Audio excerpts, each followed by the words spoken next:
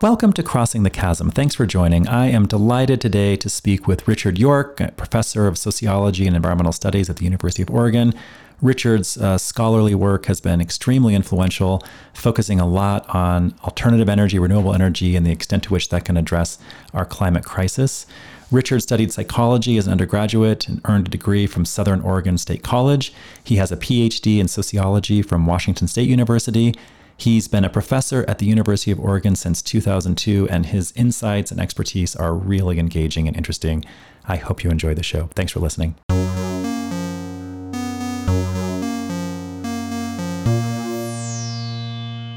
Richard York, welcome to Crossing the Chasm. Thank you, Brian. I'm really glad to be here today. Appreciate you being on the show. Thank you so much. And I want to just start, based on your own interests and research and education and background, how do you see a chasm or chasms in our society?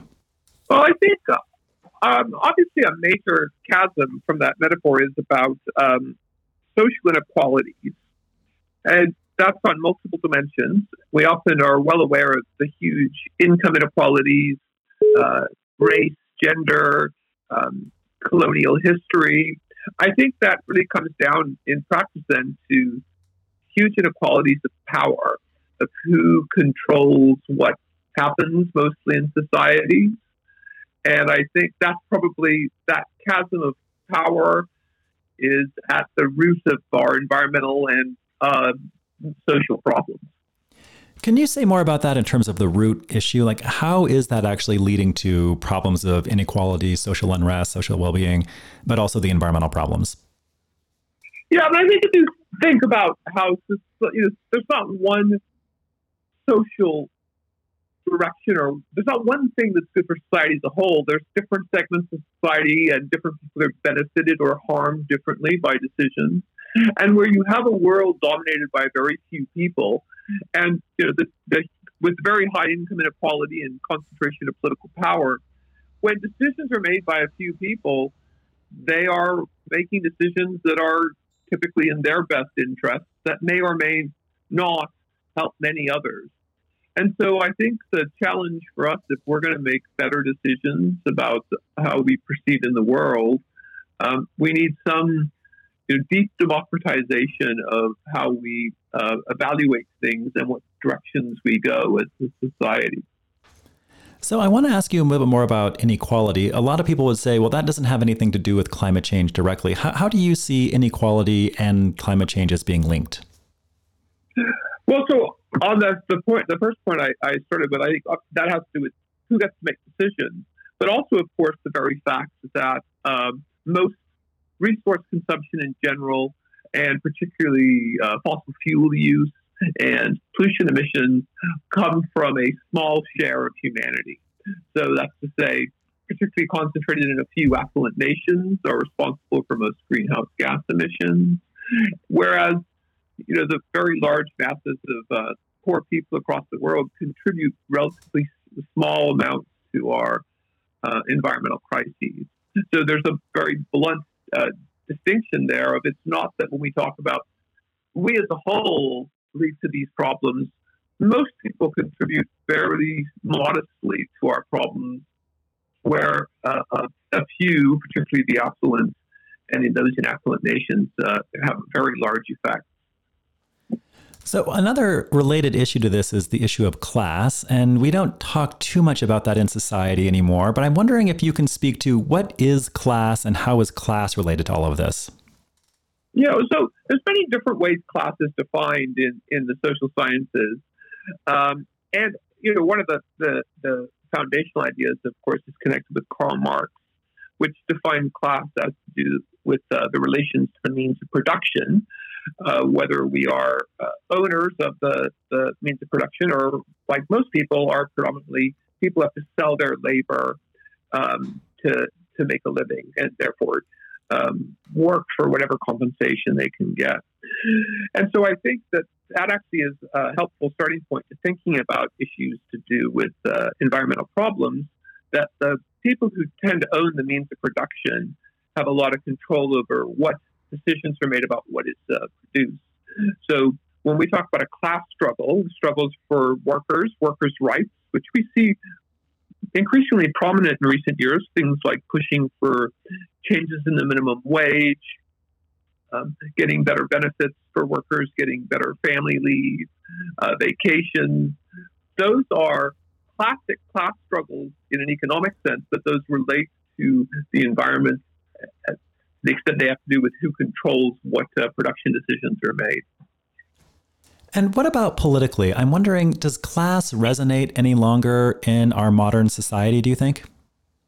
I think that's actually one of the challenges we have, is that particularly in America, people aren't strongly class identified, right? It's almost a cliche we often note that everyone in the United States thinks they're middle class, and that would include people who are millionaires, and that include people who are, decidedly low-paid workers. So I think that's as an analytical property, class is very real. Our social positions relative to affluence, relative to ownership of the means of production, relative to having to work, is very fundamental, real phenomenon that shapes our lives. But that's separate from how people commonly see and identify.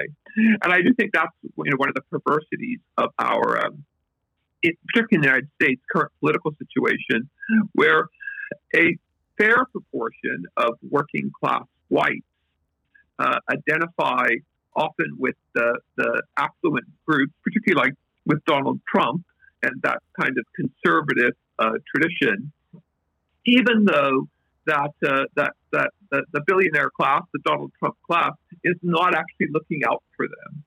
Yeah, so what do you think explains that? I mean, obviously that's not directly related to environmental issues, but I think that analysis you're providing is quite important and has some relevance for environmental outcomes. So how do you explain that?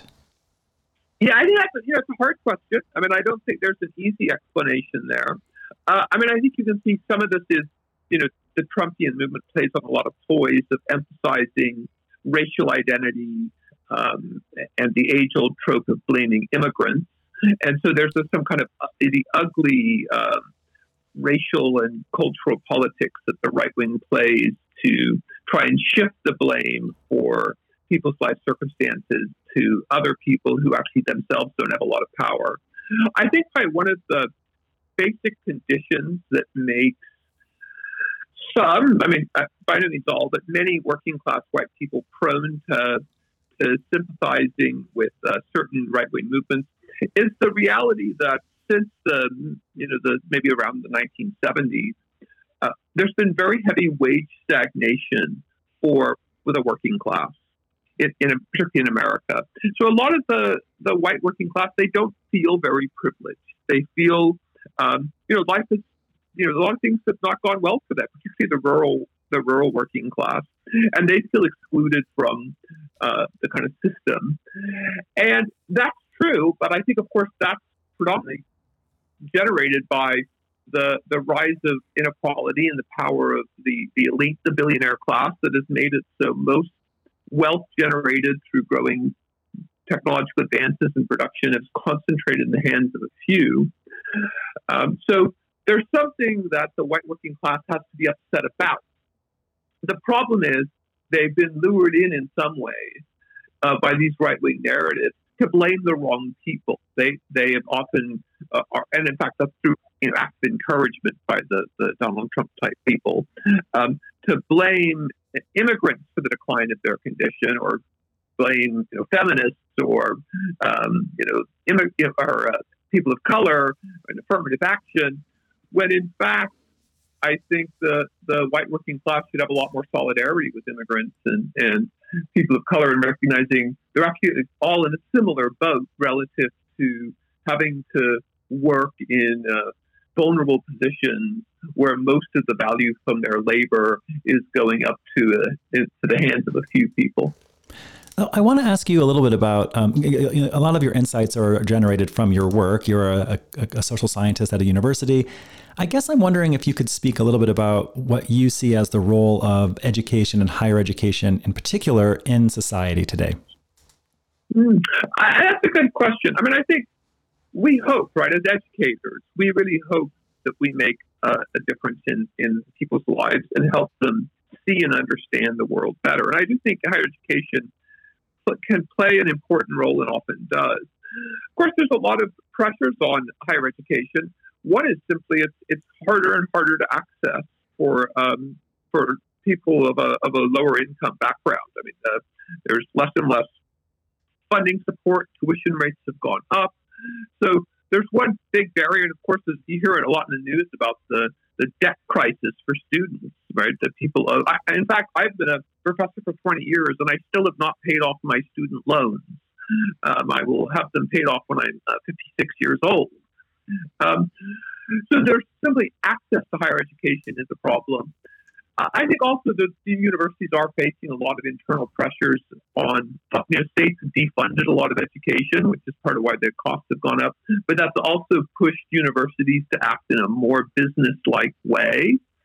And they're often calculating, ways of how they lower costs, which has put a lot of pressure on those of us who work in the system.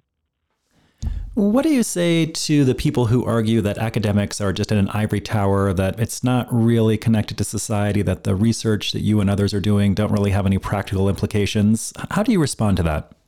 I can understand the frustrations felt by, people who have low incomes, working hard jobs, that it can seem academics have a good situation. And indeed, there's many, many good things about our life experiences.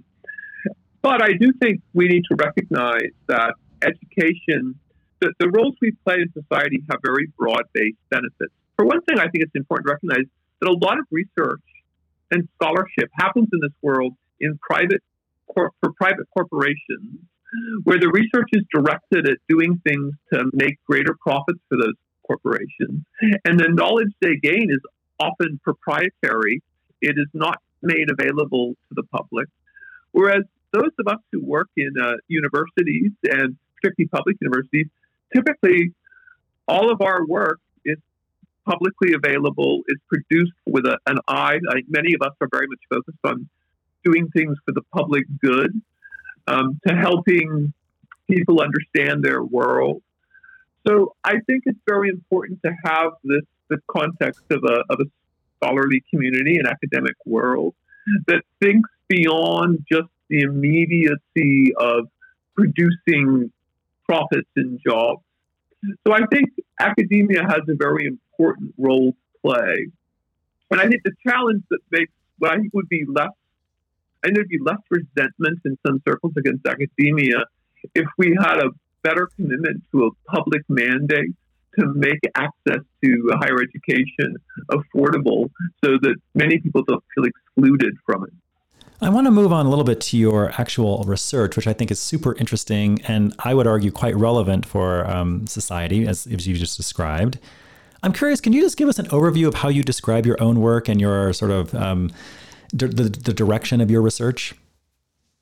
Yeah, so I do quite a lot of things. I mean, if I were to put myself in a category, I'm an environmental sociologist, but I think I'm very interdisciplinary. I draw on a lot of different work. And broadly speaking, I am trying to understand what features of society contribute or help explain our relationship to the environment and how societies are shaped by environmental context.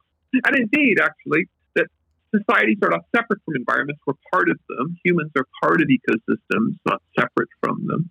So to understand the ecological context of social life.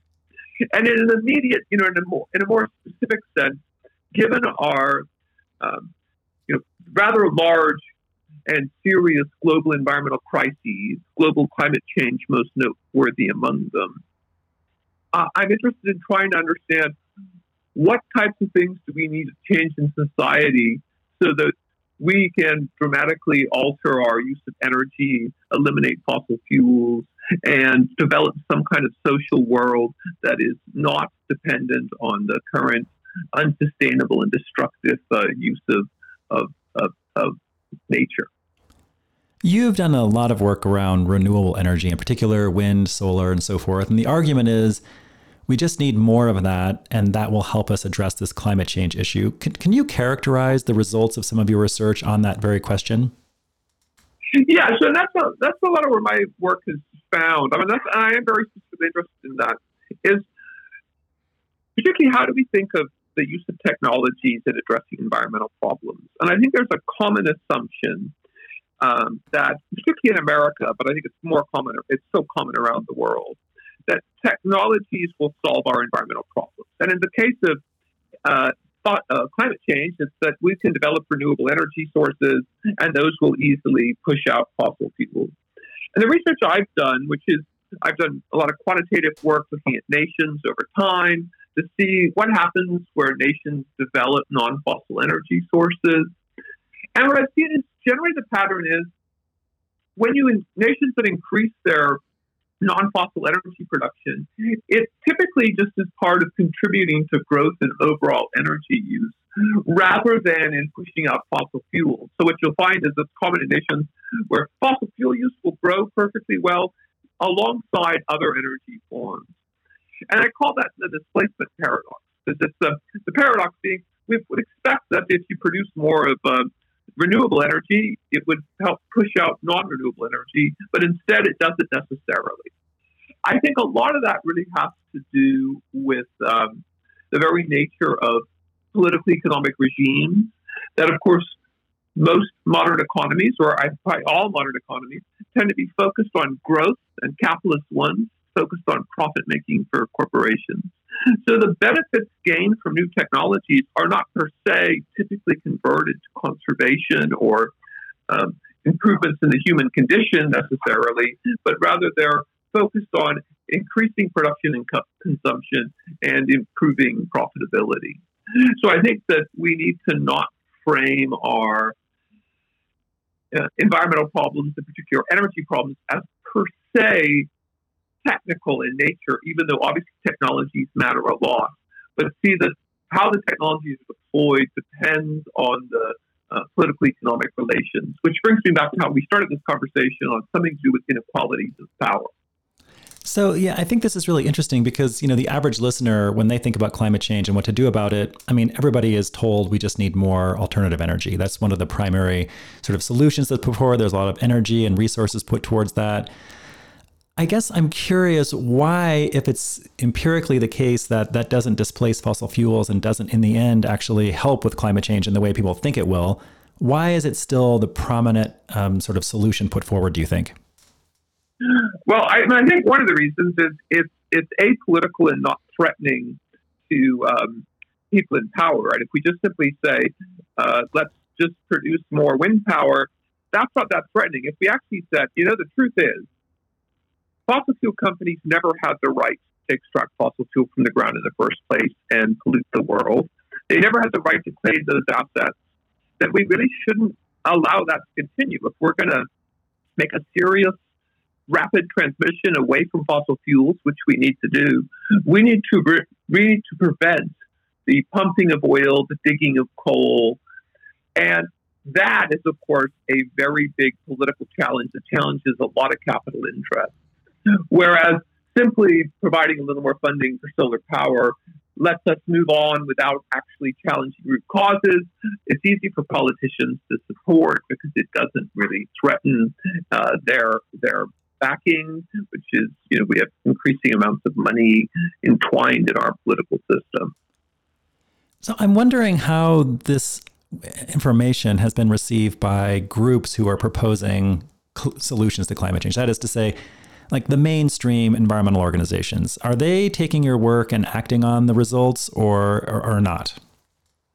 I think typically not. And in fact, that's, I think, one of the challenges we find that since I think the environmental movement used to be more radical than it is in many ways, that I think the environmental groups have struggled to get relevance and political power, which is understandable. The problem is to get that relevance and political power, they have conformed to the status quo and how things are done. So to get into influence, senators and people in Congress, they have focused more on what they see, I think, as more practical solutions rather than challenging deeper aspects of the economic system. And look, I understand how that can happen. I understand the pressure on nonprofit organizations, environmental organizations. They need to get some kind of funding to make their, to do their activities. They want to see, things they can detect having effects. So I think in that sense, it's kind of a sad outcome that there's reasons they would drift toward it. So I'm wondering, based on what you just stated, are you suggesting that the environmental movement is not terribly effective anymore? I think, I don't want to say ineffective. It can be effective at some things, but I think it's not. It doesn't challenge the deeper reasons behind our environmental problems. So it's taken much more modest goals, and that's where it considers success is getting more wind power rather than challenging the power of fossil fuel companies very directly. So I do think it has stepped back from some of the grander ideas of more radical social transformations toward what might be called ecological, sensible living, toward things that fit more easily into our kind of neoliberal political and economic paradigm. The outcomes in society are getting more dire. The IPCC report recently came out suggesting it's quite serious. Given the situation of the environmental movement being somewhat more complacent, do you see any indication that that's changing given the scale and the severity of the problems we face? I don't know. I mean, I fear not. I mean, one of the problems we've seen is, simple scientific evidence. It doesn't necessarily have the effect on the public or people in power as it should. Because I think it's been, even though of course, science has advanced, we know more and more. But I think the science had already quite well understood, even 20 years ago, the severity of the problem in broad terms. It's not that we didn't understand how serious these problems are. It's that there are capital interests that have distinct incentives to undermine action on that. And so that put very specific, like the climate denial movement, very much corporate funded. And that's both to try and deny the issue to the public, to confuse the public about the issue, but is very much tied in specifically to influencing political people in political power. So I would like to think, yes, of course we should. It's so glaringly clear that we have this severe crisis, and it gets clearer every year. Sadly, it doesn't seem to have the effects one would like in a sensible world. So if society was going to change, and you use the word transformation, which is essentially moving away from the current status quo to something different, to have different ends that ameliorate the problems of climate change and so forth, how do you think about social change, and what's required for social change in your view? That is kind of the biggest and most important question, and it's one I don't have a great answer to. I think it's challenging. Social change. One thing, social change will happen. It is always happening, and it is inevitable. It's just how do you direct that change? And I don't see a singular solution. I do think some of the classic points about the need for collective action still ring true. That I think that we shouldn't just rely, which I think a lot of the environmental movement does, on just individual strategies. So I totally think it's true that we also take some personal responsibility and try and not, reduce our own carbon footprints and resource use and so forth. But I think that focusing on individual action leads to a misunderstanding of the problem, because it implies that the problem emerges simply because of personal choices, when so much of what's happened is driven by structural forces, and particularly big decisions that are made by the few people in power, the heads of corporations, the heads of government. So I think we need to have a explicitly collectivist, politicized action rather than atomizing our solutions into individual, independent decisions, independent of one another. Can you say a little bit more about what you mean by the politics of this? I mean, what are the politics of climate change as you see it, if we want to move society in a different way? Well, I mean, I think the politics of climate change is making some radical and enforced movement to stop using fossil fuels immediately. And I don't think we see serious action on that really almost anywhere. I mean, there's definitely some countries that take the issue more seriously and make some efforts, but they still tend to be in these half measures. So, I mean, I guess maybe a sad thing is in America, we don't have much of a politics of preventing climate change. We have some, talk about small measures. Why do you think that is? I mean, there's obviously a lot of people who care deeply about the situation we face, about climate change, about the future. Why do you think that's not translating into people demanding something different? Yeah, that's a very good question. So I think there's some elements, which I know actually in your own work you know a lot about. There's definitely cultural features that are not, there's a lot of the actions of those in power are not just to immediately control politics. They're to control how we think about and understand things, right? And that's a lot of the work, like I said, I know about your work, addressing things like from the Frankfurt School tradition that understands cultural hegemony, how a lot of the bigger battle is to shape how we even ask questions about these issues. And that goes back to the point I just made earlier about often I think environmental problems are framed as individual level decisions. And so the climate change problem is about your and my personal decisions about how often we drive or what we eat. Not to say those don't matter, but as opposed to framing it as, in the end, this is about who controls most assets in society, who controls production, who controls corporations. That is a lot of what the cultural shift is to focus us on our individual decisions and not on the concentration of power. And that shift is happening how exactly, in your view? Well, I mean, that's a good question. I mean, part of it is, corporate action is diffused in all forms of culture. I mean, it's in what's funded. I mean, advertising is just the banal and most obvious form of how product production and consumption and, corporate activity is framed. But that's also how we're very much funded in schools. I mean, you can actually now the hostility on the right wing against critical race theory.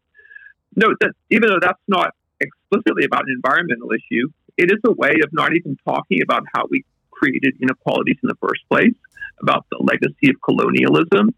Those are the kind of things we would need to challenge if we're going to transform society in a way that will overcome environmental problems in a deep sense, I think.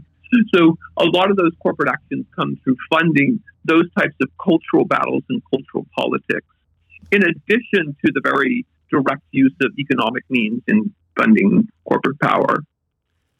So we talked about this a little bit earlier, but a lot of what you're talking about is based on your own research, your education. You're drawing a lot on theory. Some of these terms are going to be not of everyday use for most people. I guess I'm wondering if you can speak a little bit to what is theory and why is it important in the context of understanding society and how to deal with questions like climate change? Well, that's a good question. I mean, I think theory is more in a very general sense, are really explanations, and that's to say we want to go beyond surface appearances. We want to understand processes and how and why things happen. And I think that's it. Is that often we, in a simplistic sense, we will explain things, as I think economists often do in an atheoretical way, is, well, the reason we, use fossil fuels is people want to use fossil fuels. The reason we drive cars is people want cars, without asking the deeper questions of why is it that we have a car-centric world? How did that come about? How did that unfold historically? How is that perpetuated? That's why I think theory is centrally important, to ask those deeper questions about underlying processes, to identify kind of structures, features of context that shape how we behave, so we don't slip into simply accepting superficial explanations. And you've made a very good argument about the role of education. You've explained theory and so forth. I guess I want to take it just one step further and ask you about the role of academics in society. Obviously, you teach and do research, but do you think it's incumbent on academics to do anything in addition to that, particularly around acting on the work they do? I certainly think it's true that in a lot of fields, and that's common in the social sciences and humanities in particular, the idea that we do have kind of obligations to engage and be activists in some sense. And I know that there's the one tradition of we pretend to be objective and always removed from society. And I've always said that's always been a bit of a fiction, is of course you can't live in a world and be indifferent to it. Everyone has views and preferences. I think a lot of the critical tradition in the social sciences and humanities is to acknowledge that we have concerns, we have values, we have politics. That doesn't mean we don't try and do objective research, But of course, what questions we ask and what we're trying to figure out is intrinsically tied to our values and our preferences. And I think when you're looking at a world that has both, huge environmental crises and huge social injustices, where we have, wars and we have racism and colonial legacies and sexism, it's not reasonable to expect people to be indifferent to those things. So I think it's a perfectly important part of academic life is to say, we want to understand the world as scientists, but we also want to act on it and try and find ways to try and address some of the concerns, some of the problems we study. So I do think that's not uncommon, and indeed I think that's a valuable part of the academic world. Part of what you just described is actually acting on this research and this information and so forth. I'm wondering, beyond just you as an individual, how do you think about how we're going to shift society? That is to say, we have all this information, we know the problems. Yeah, what do you think can be done to engage people in different ways so that this information resonates such that they act? Yeah, well, I guess I find that's a very hard question. One of the fallbacks is always to say we hope education matters, and I hope it does, but it's surprisingly frustrating that it might not have the effect it doesn't necessarily have the effect we want. I do think, though, education beyond our formal roles in the classroom, it is to try and think creatively to get people to understand how we got into our circumstances and to provide a vision for a better world. And that's to say, don't just accept that our life is about the way we've grown up, we're supposed to have cars and consumerism and a house in the suburbs. We could actually look around the world and pick through history and across cultures to present different visions of how humans could live their lives. So I think in that sense, part of what we need to do is not just talk about how the world is to provide some vision of a better world that we can imagine getting to. And based on your own work, I'm curious if you could see anything changed in society. What are the top few things that you think you would want to implement or act on immediately to make some kind of change? I mean, in the most direct sense, I do think we should ban fossil fuel extraction and really say that fossil fuels are not private assets and no one has a right to extract them. I mean, that would be the most direct political thing. I think in the less direct from that is the challenging of inequality of wealth. That would be a radical restructuring of wealth. I mean, in the immediate sense would be things like wealth taxes and very steep income taxes for the super rich. I think a more radical vision would be some transition to some version of socialism that does not allow a few people, the few billionaires, to control most assets or large share of assets in the world. So those are some high-level issues. I'm wondering, how do you talk to people at a local level who are wondering about how they can engage in a way that addresses these broad-scale issues but is based in their communities? Yeah, that's a good question. I mean, I think one of the points I'd make is simply only focusing on community-level action has limitations because we do need some larger political vision. But yes, of course, we all live locally and want to take actions. And so I think that is in our own communities, doing actions that create communal solidarity to address things for people in a way that we can see. And so I think that's look at local problems of people, of poverty, of homelessness, and tie those into challenging, I mean, this could depend on the community, developmental projects that lead to sprawl to make more houses for the rich instead of thinking about how do we make housing accessible to everyone? How do we ensure that everyone has access to food? So I think that some of those things could be community-based programs that focus on helping people in an immediate sense that they can see and connecting those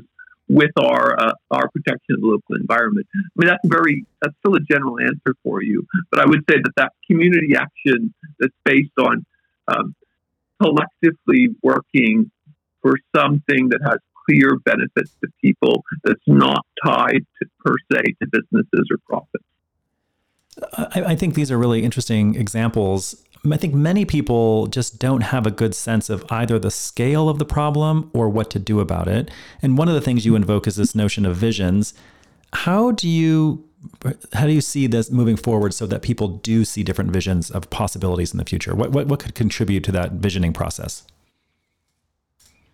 I mean, I think part of that is all kinds of media and art. I mean, it's discussions like the one we're having, which is to say, none of us know the answers. We should actually see these as questions. But I do think that's the role of a role for, by no means alone, but for artists, for writers, for teachers, to raise that as a question, to say, let's actually have an active discussion about what we want out of life in the world rather than just accepting it as it is. And I think some of the practical things are just raising issues like more vacation time, shorter working weeks, more opportunities to meet with our fellow human beings rather than buy and consume things. I think those kind of discussions that can be raised that challenge the status quo and help us to think. And I do think that has historically been the role for the artist. What do you think about this issue of people being so overwhelmed by climate change and the various problems we have that they're not acting and just feel defeated? I'm sure you're probably seeing that with some of your students. How do you think about that, and what can we do to get out of that? That's a challenge, because I always think that's part of our role is we need to teach people about how severe the problems are, but not lead to this kind of what you're pointing to, this kind of sad fatalism where we all give up because it looks so daunting.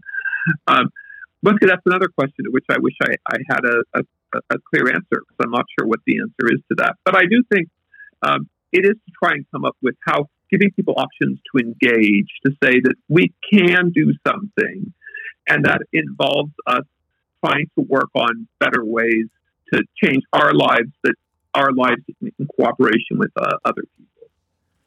I want to ask you a little bit about your own perceptions. I mean, what do you think about all this? Are you overwhelmed and defeatist, or do you see some possibilities moving forward? Where are you? How would you characterize that? Sadly, Brian, I'd have to say I am. The state of the world is very sad, and it is hard at times to envision the changes we need to happen happening. And that has to do with, the extreme amounts of concentration of power, in particular, and just the direness of the situation, how immediate it is. As you note the latest IPCC report, we don't have a lot of time to deal with the climate change crisis. And I'd add that to biodiversity loss and a number of other environmental crises. But I do try and remain optimistic in some elements to say that I do think it is possible that we can have rapid change. And indeed, that's a lesson from history, that many things that seemed immutable in the past changed. And I just give one example, the horror of the vast slavery system that characterized the United States through a lot of its history. There was, at some point it came, centering on the American Civil War, where slavery came to an end. And that certainly we still kept, racism, sadly, and racial inequality, very sadly and tragically. But something important did happen. And I even know, going back further, I would imagine in the Middle Ages, the feudal system, where you had monarchs that had the concentration of power, that would have seemed immutable, but of course that has changed. So I do think if you look historically, things that can seem impossible to change, do change, have changed, will change. I don't necessarily know how that will happen. In some ways, the nature of history has a lot of unpredictable elements. I'd more see it as there could be opportunities in emerging historical moments that could lead to new options. So in that sense, I do have some degree of optimism. But yes, indeed, it is hard at times to look at these things and not get very, very discouraged. I want to end with 3 questions, and the first one is an extension of the last question. And I'm curious, what do you see in society specifically that you find inspiration from? What gives you inspiration? I have to say, I do admire the activists I've seen, and things like the Black Lives Matter movement, to see a lot of, I think that's happened a lot in younger generations, have actually become quite skeptical of capitalism, have come quite skeptical of the standard operation of our world on racial and economic and other fronts. So I do have some degree of hope that there is some new awareness and emerging concern and willingness to question how things are. So I try and take some inspiration from that. What are some examples of something you've read or seen recently that has really prompted you to think more deeply or differently than in the past? Interestingly, I'm enjoying the book "The Dawn of Everything" by Graeber and Wengrow, which is kind of they're kind of doing an archaeological history and reinterpreting archaeology. They're kind of anarchists. They're questioning the inevitability of hierarchies and centrality in states. And it's an interesting book to think with because it has that. Let's not always assume that history unfolded in the neat narrative we're often given. That maybe there were a lot of different options for the kinds of societies we could have. And then lastly, I suspect that some of this can be quite overwhelming for you. I'm curious what you do in the day-to-day to find joy and peace. I like to walk my dogs in the woods. I think that's essential to me, to get out into nature. I really do appreciate where I live. There's a lot of beauty around. And of course, friends, time with our fellow human beings. Eating and drinking with friends and family is very meaningful. So I think that is, there's a lot to appreciate in our lives. Well, that's a very nice way to end. Richard, thank you so much for joining me. Thank you, Brian. It was a real pleasure.